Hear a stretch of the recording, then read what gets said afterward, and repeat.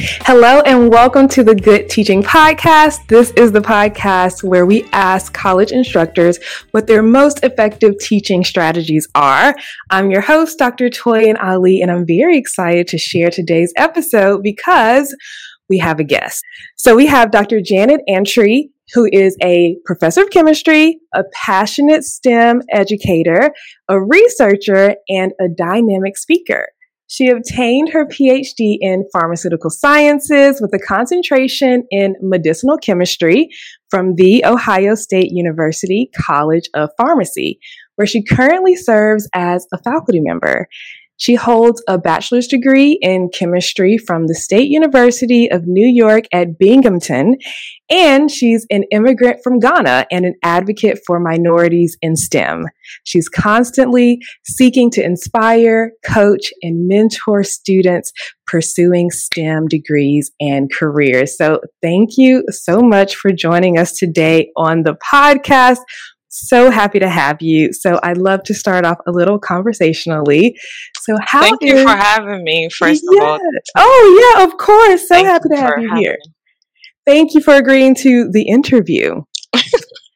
No problem. Yes. So the first thing that I wanted to ask is just how's your semester going so far? Woo. So we are in week 3. And I actually just gave my first exam today. So today was pretty busy, but the semester as a whole is going great. So far, I'm excited to meet new people, new students. And so, yeah, it's going well so far. You know, it starts to pick up towards the middle, but in the beginning, we slowly warm up to the busy lifestyle. But so far, so good. Yeah, I'm about 3 weeks in as well. So I'm just like starting to really get to know like the personality of my classes and my students and things like that. Exactly. So speaking of, I would love to know what are the classes that you're teaching this semester? So I am teaching biochemistry this semester and medicinal chemistry. It's another course called Molecules to Medicine. So those are my 2 classes. Okay. And have you taught those before? Yes, I have. This will be my third time doing it. Nice. I love teaching classes that I've taught before and just make them better every time. So that is awesome. So I'd love to get just a little background. You can go as far back as you want. You can start from childhood, college, wherever you want to start.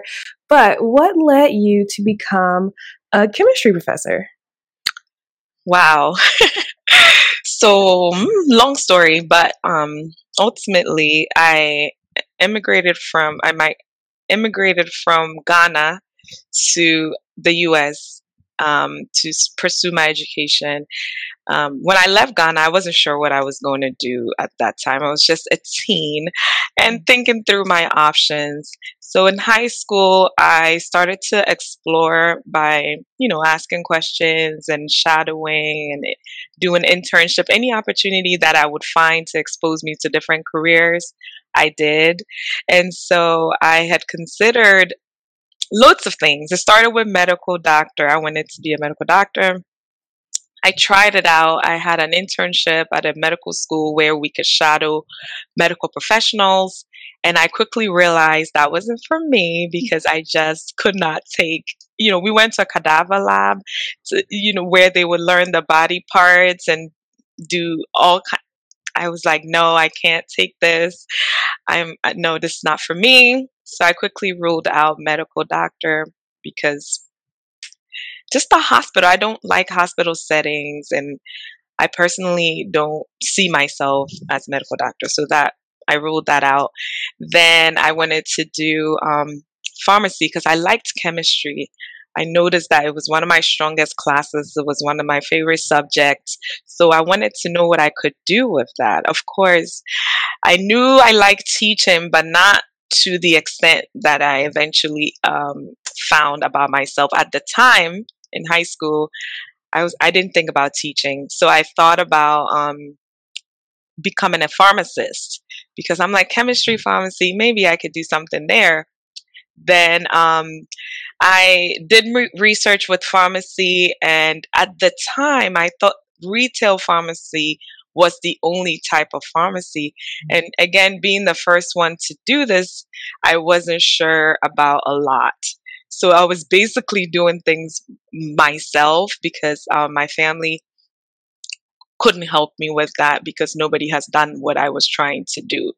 And so I was just asking and asking, and basically pharmacy wasn't for me either, or so I thought. And then, so this was all in high school. So when I finished high school, I still didn't know. I went to undergrad not knowing what I wanted to do. And then in undergrad, I took Gen Chem first year. That went well. I still liked chemistry in undergrad. Then sophomore year in undergrad, when I took organic chemistry, that's when the light bulb moment happened for me. I enjoyed it so much. I was like, this is the type of chemistry I like. And it was, my teacher was very good and talked about all the applications of organic chemistry. And one of them was research and drug discovery.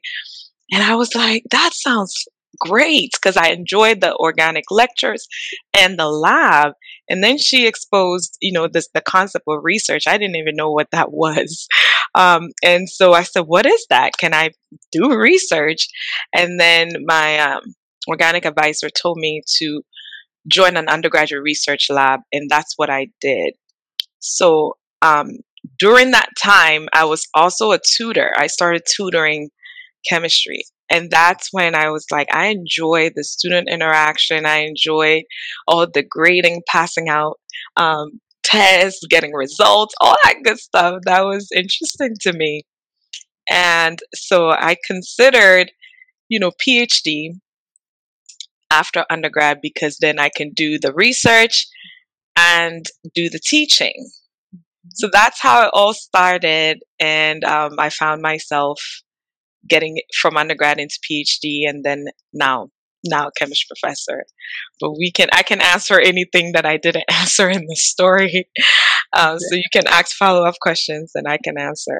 Yeah, you're a very great storyteller, by the way. I feel like I was along for the journey, and I kind of saw myself in your story a little bit as well, because I too tried to be kind of a doctor type of job as well. I thought I could be like an eye doctor, but similar to you, when I went to college and I took math class, I was like, I do still really love math. I'm going to stick with this.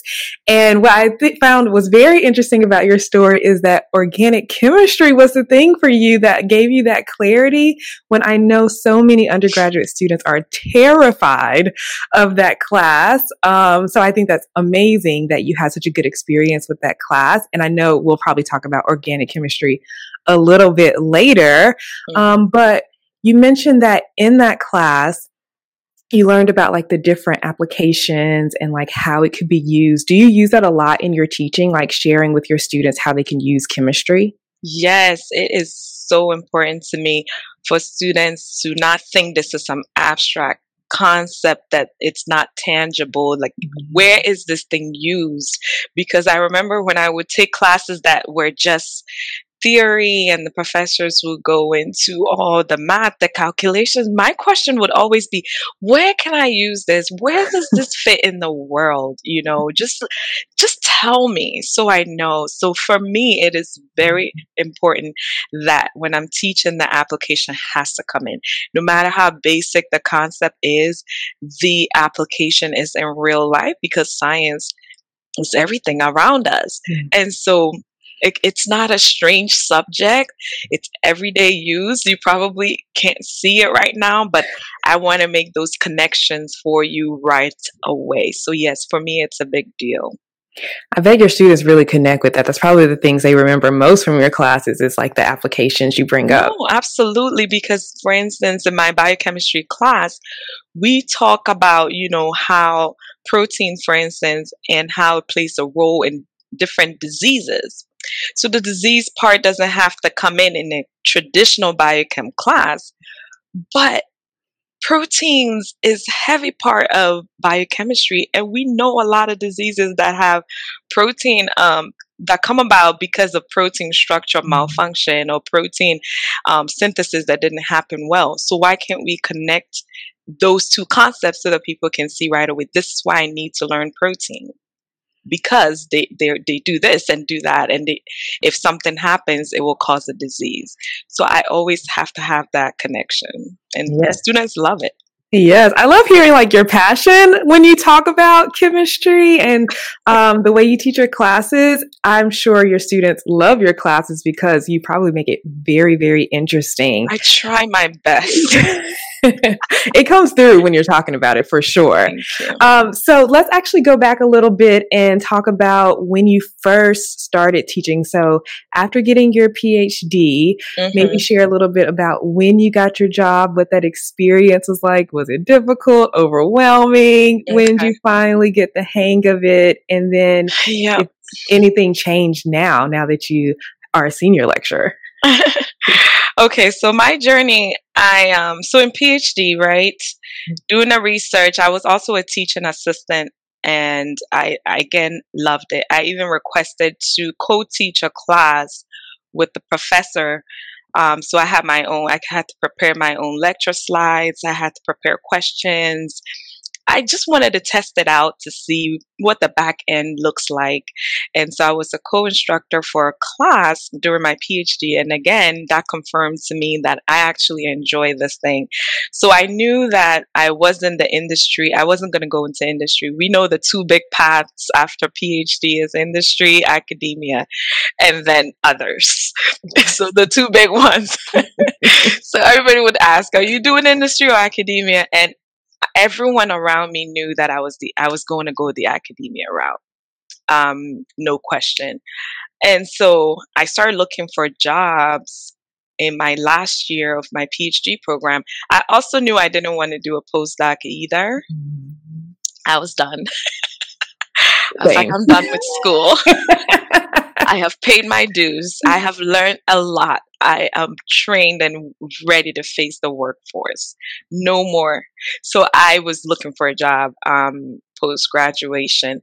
And so I started a year out to look for positions before I would even write my dissertation and defend and all that good stuff, because I knew the market isn't very hot. Like, people aren't hiring 100 professors in one day in a year.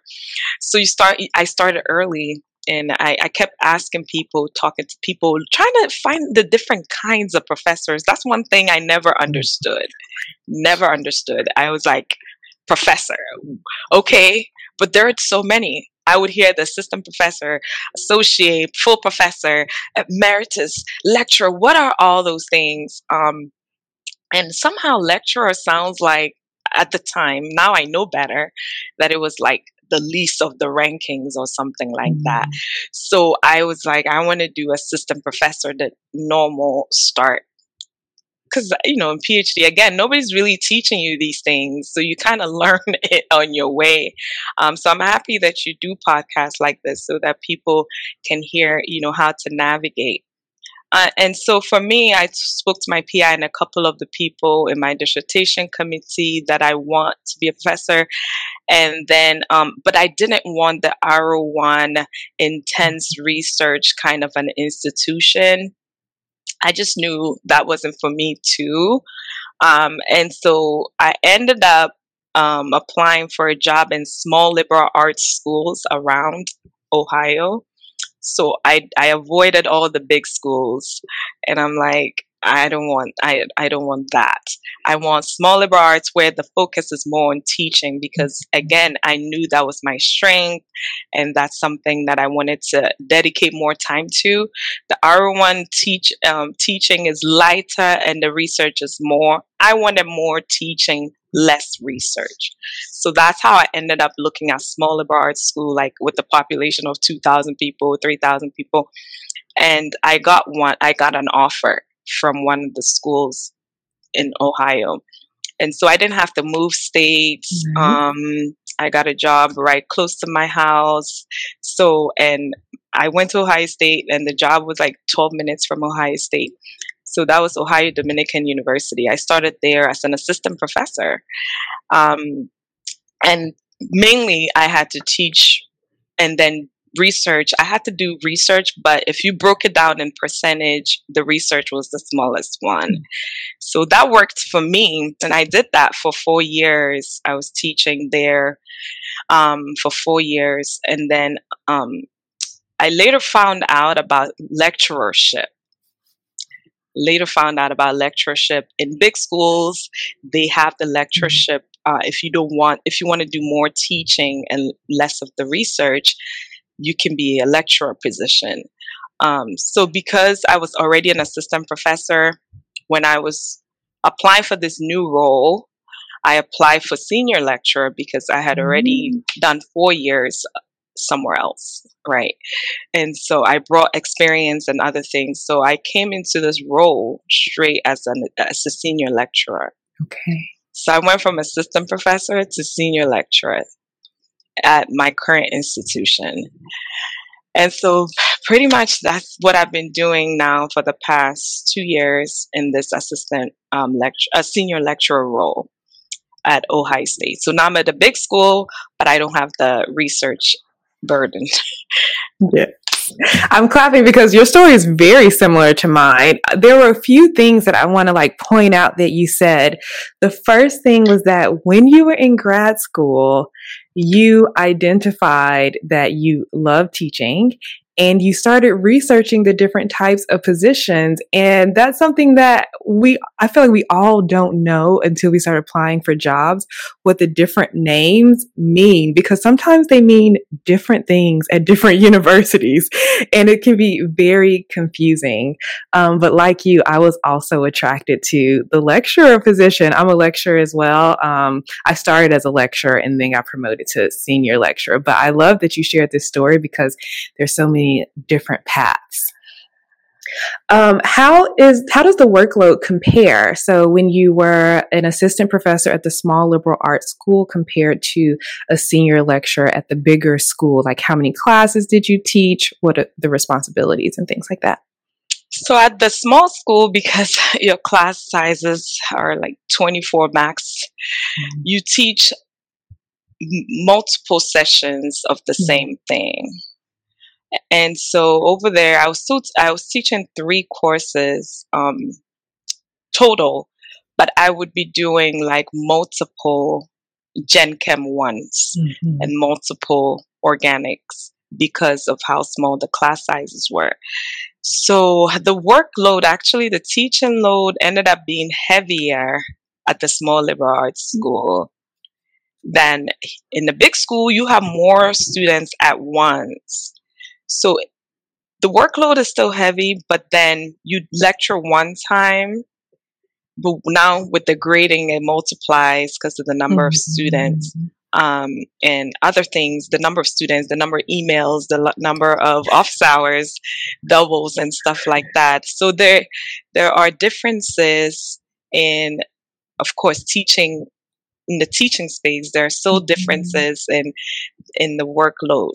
But at the liberal arts, I was doing, I would say, more because over there, I didn't have TAs and I didn't have, so I would do the labs, I would do the lecture, I would do the grading because there were no GTAs, grad student TAs were not a thing. But then at a big school, because of the bigger class size, you have TAs. And so you have to help. So ultimately, I don't know which one, but I do know that there are differences in the workload. Yeah, I like being a lecturer at a bigger university because it's almost like you get the best of both worlds. You get to do the teaching, but then you have so many other resources. That's right. And so, yeah, I really appreciate that too. Thank you for sharing that. You also brought up something that no one else has brought up on the podcast so far. You brought up office hours. I would love to know, do you have any norms or expectations that you set with your students around office hours, or how often are you having office hours? How long are they? I usually have a set time for office hours, which I put on my syllabus. So you would know from day one, I'm available on Tuesdays and Wednesdays at so and so time. Find me in my office at that time. And then I encourage students to come. In class, I try to remind them, hey, I have office hours after class today, stop by. And I have TAs and they also host office hours. So usually they run for about an hour each session, and there are like 2 sessions for me, and the TAs have their own. So I have office hours for each of my classes. So I have one for biochem and medchem, and the students can find me in my office and ask questions. Usually it's open office hours, so students come together and ask questions. Some come to sit and listen to other people's questions. But I do get really good participation in office hours because I encourage it a lot. That's good. I find that you have to mention it a lot for the students to actually feel comfortable to come. That's right. Yeah, yeah. Okay, awesome. Okay, let's transition because I met you online because you were doing some very interesting work with underrepresented students in STEM. And so you created like your own learning experiences like outside of your university work to help with these students. So when did you decide to do that? What is it all about? So I decided to do that in almost 2 years ago. I just wanted to help. Ultimately, in the community that I live in, I'm Ghanaian. I usually, wherever I've lived in America, there's a high immigrant population. I try to live close to my people so I can feel at home. And I noticed that in those environments, the students who are about to go to college tend to be first generation. Their parents are blue collar workers, never schooled in America, and really want the best for their kids, but aren't able to help just because they don't know the ins and outs about this whole college system. Kindergarten through 12th grade is kind of figured out for you. You don't have to do much. Wherever you live, you're going to find a school close by and you're going to go to it. But now it's time for college, and now you're in charge and you need to pick, you need to decide, you need to apply. And the parents are like, I can't really be of help. So I noticed that there was a gap in my community and the parents needed the help. And here I am, I'm in higher ed. I know the system, I know how to help. And so it was kind of like a response to a need. And so I said, I'm going to be available even though we're very busy. I'm going to make some time during the week where I dedicate to this mentorship and college planning, helping students figure out what they want to do. Students will come to me with questions that their parents just couldn't answer, not because they just didn't know. And so I would be able to answer. They wouldn't even understand the differences in majors. Like, they know career, but you have to go through some steps to get to the end career. Like, say I want to do nursing, or medicine. The kid knows this, but they don't know the process to get there. So I would be the one to tell them the process. I would be the one to help them through the process in my program. So that's how it all started. I love that. I find that when I speak to people who really have a passion for teaching, they also have this like passion to help just in any way. And I think it's really cool that you found a way to help the people in your community to succeed and get to where you are. So what specific like offers or courses or things do you have for these students?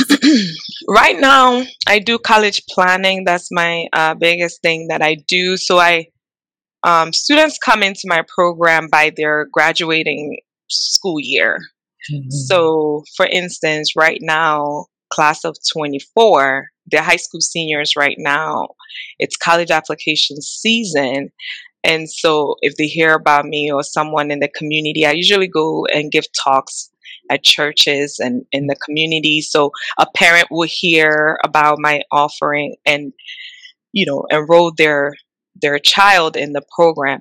So I do it where you can come into the program if you're a class of 24 pretty much at any time. before you go to college. So you can come in first day of your senior year or midway in your senior year.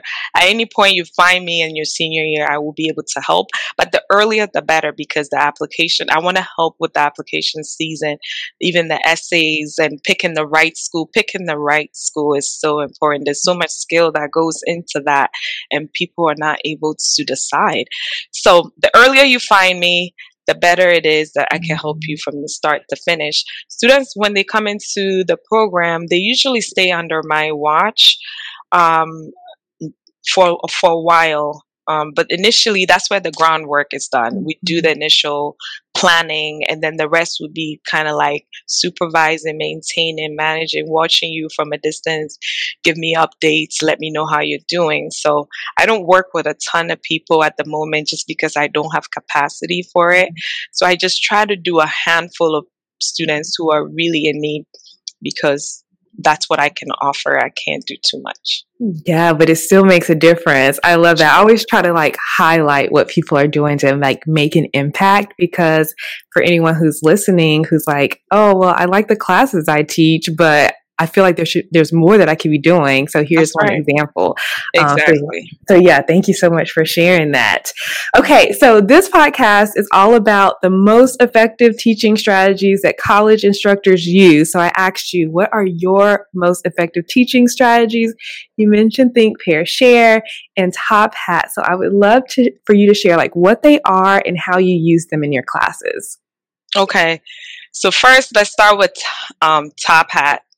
It's like a clicker platform where you can do, so it's like Poll Everywhere, but at our institution they don't support Poll Everywhere, so we use Top Hat for the same thing.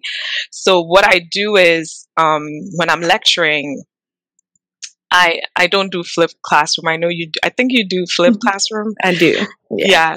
So I don't. I lecture in class, and then during lecture I have these clicker questions embedded in my lectures, and where you would click in your answer will be on the Top Hat. So you can download and put in a class code. It also helps you take attendance. I teach a very big class, and so I can see who's there, because I do give incentives for students to attend in person.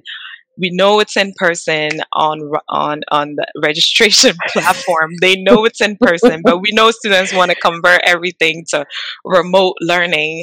And so what I do is I make these Top Hats, and it's random. Sometimes you don't know when I'm going to do it, and when you do it, you do get participation points. So I don't do it for correctness. I just want to engage the students. So when I present a question, so during the lecture, when I feel like I need to clarify something, I convert that concept into a question. I know topics that sometimes by definition or by explaining, students can't really understand it, but when you convert it to a question, now they can see how it converts to a question. So when I will project the question, they will submit their response, but I don't show the correct answer. And then that's where the Think, Pair, Share comes. Ooh. So you would then check with your partner and share that I submitted response A. What did you respond? Why did you respond? And they can share answers and talk about it before I would show the whole class what the final correct answer is. So that's really how I break up my lectures, so that I'm not talking for such a long time. I break it up like every 10 or so minutes, and students get to talk to each other even during the class. Because like I said, again, in a big classroom, there's only so much you can do, but this works very well, and I like it, and students like it too. That's awesome. I bet that's so engaging. I haven't heard of anyone pairing the Top Hat with the Think, Pair, Share. That's so good, because they've already decided their answer, but now they have something to talk about because their answer is locked in. So they have something to talk about with their classmate. I'm sure it's like very engaged when you do that. Do you like hear the hum of the class? Yeah. Definitely rises. Then it quiets down. Then, but I love it because, again, I'm encouraging them to get to know each other, build steady groups. Even that's how you even connect with other students in the class. Otherwise, you're just sitting there facing me all the time and then you're out. So this is encouraging that whole classroom culture where we know each other and you can find somebody to study with outside of class and whatnot. So Yeah. it's been really effective so far. Oh, that's awesome. I love that it's low stakes too, because I'm imagining it's multiple choice, right? That's So right. it's very easy to answer and it's not like terrifying. So Nope. I think that's awesome. Quick question about the top hat. Are students using their phones to do this, or do they have to have some external clicker? No, they can use their phones, iPads. Most people have devices. So our school used to provide iPads for every Oh, wow. student. During the, Cool. especially during the pandemic, and they've kept it since then. I heard that it's going away soon, but Okay. the cohort that I have now all have iPads, and so what you can do with your phone is really easy. That's really cool. That's awesome. Oh, that's an awesome strategy. So I don't always flip my class. In my upper level class or mid level class, I teach applied linear algebra, and it typically has about 30 or so students. But yeah, I like the aspect of answering a short question, think, pair, share. I think I'll probably try that in that class. That's awesome. Yep. Yes. Okay. So I imagine that there'll be some new instructors listening to this podcast or watching it. Do you have any like little bits of teaching advice for new college instructors that you think will be helpful for them?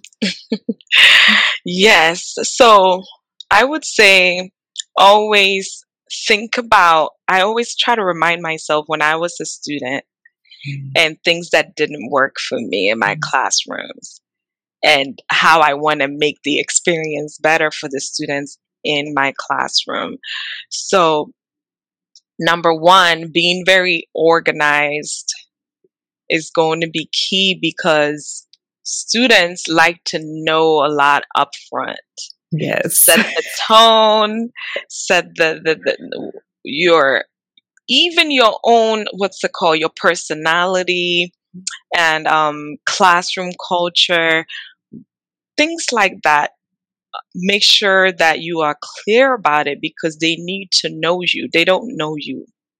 And they've had other professors, everyone is different.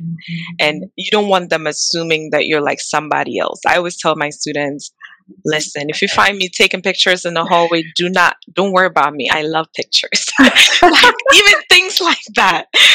I tell them this is Dr. Antwi, and that this is going to be my personality in this class. I'm a little bit social, so sometimes we can just stop the signs and talk about life and things like that. So I try to relax in the classroom. Try very hard not to be a stiff, uptight kind of a person. Uh, um, there is respect in my room, and that you would find.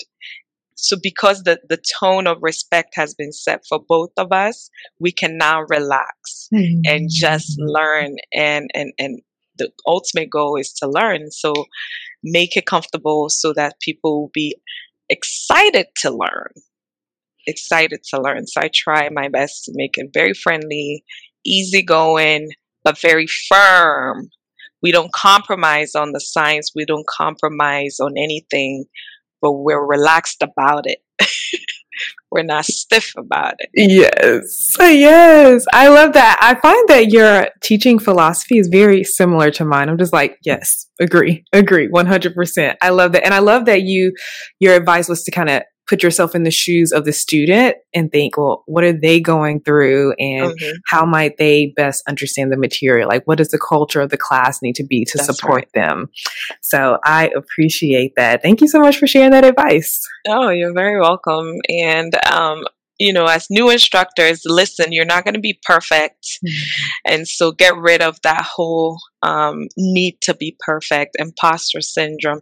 Don't compare yourself to other people who've been doing it for years and even how they've been doing it.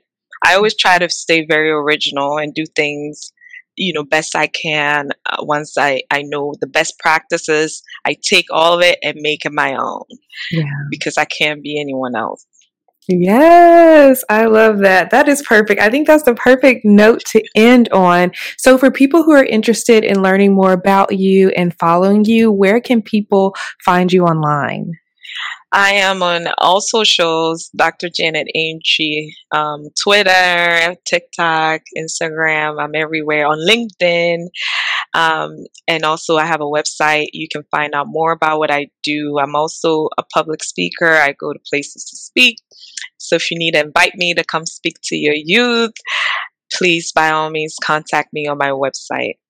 Yes. Yeah. I love following you on social media Oh, and you thank always you. share Same. like what you're doing, all your teaching stuff, you and your classes, which is awesome. So yeah, definitely give her a follow. Thank you so much, Dr. Janet Antwi, for joining us today. And thank you Thank everyone you. for listening and tuning in, and happy teaching. Thank you. Thanks for having me again, and thanks for this great program. Oh yeah, of course.